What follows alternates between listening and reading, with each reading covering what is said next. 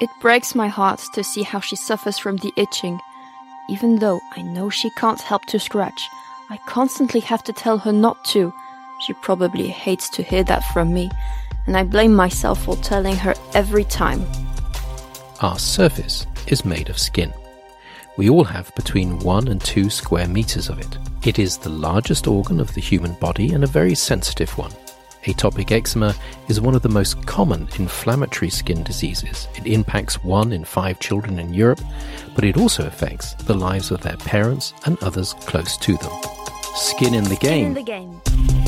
In this second podcast, we will hear a mother from Finland tell the story of her 12-year-old daughter who lives with atopic eczema.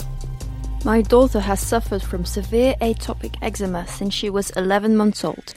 She contracted chickenpox, but even after she recovered, she never stopped scratching herself. That's when our life with atopic eczema began. I have a strong memory of when she was in kindergarten and got the leading role in a Christmas play. Every girl wanted it except for her. I remember how unhappy she was about getting the role. She didn't want to be the one everyone was going to look at. People look at me anyway, she told me. I can't count the times during these years when she has asked me if the eczema would finally go away. Mom, when will this itching end? Why am I the only one suffering from this? She always asked. The itching increases when she gets angry, nervous, upset, or insecure. Atopic eczema, also known as atopic dermatitis, is a chronic disease that is at its worst during flare-ups, with moments of calm when skin lesions are minimal. Scratching can give a momentary relief from the itching, but it worsens the symptoms in the long term and should therefore be avoided. Even though I know she can't help but scratch sometimes, I constantly have to tell her not to. As a mother, I sometimes have a feeling of hopelessness. I constantly wonder if there is something I have missed or did wrong. It can be hard for parents not being able to comfort their children against the never-ending itching. New studies show that parents of chronically ill children present high levels of anxiety and depression, especially amongst mothers. These parents are worried sick for their children. We, her parents, try to explain to her from a very early stage on that she has a disease called atopic eczema, but that she isn't the only one suffering from it. This hasn't helped much since she hasn't met any other children with a similar condition. Sometimes I feel like she doesn't believe me. I feel like a misfit. Everything inside you is dark and twisted. Oh, but it's okay to be different, 'cause baby, so am I. These lyrics are coming from the singer-songwriter Ava Max, So Am I. This is one of my daughter's favorite songs. And if you read the lyrics, I think you can understand why it touches her. And also me. Atopic eczema affects 1 in 5 children, but for too long it has been dismissed as a superficial, trivial skin disease. There is no definitive treatment for patients. There is no manual for parents whose children grow up with the disease. Each situation is unique, and parents have to find their own way to deal with it as a family. As a mother, I find it important to focus on strength and ordinary, normal things. Otherwise, the child can easily become the disease or identify too strongly with it. It is not a surprise since a lot of her time is dedicated to skincare, lotions, creams, and medicine. But my daughter is much more than that. And I want her to feel acknowledged for that. It breaks my heart to see how she suffers from the itching. Skin in the game. Skin in the game. Skin affected by atopic eczema requires 24/7 care. It is very demanding for parents to support and take care of their child's atopic eczema needs. Recent research has connected caring for a child with atopic eczema to impaired personal relationships, impacts on psychological health, and sleeping disorders amongst parents and close family members. Having a child with severe atopic eczema affects the dynamic of the entire family. Sometimes I am so tired from all the sleepless nights that I hardly know my name.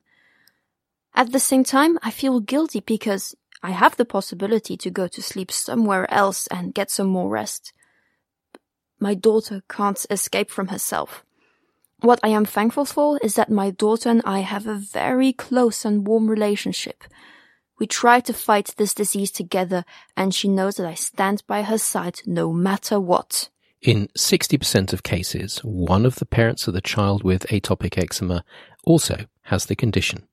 It is common in families with a history of allergies such as allergic asthma or rhinoconjunctivitis. And a child's illness can affect the other children in the family. We have another daughter who is 6 years old. She doesn't have atopic eczema, but she has to deal with the consequences of her sister's disease.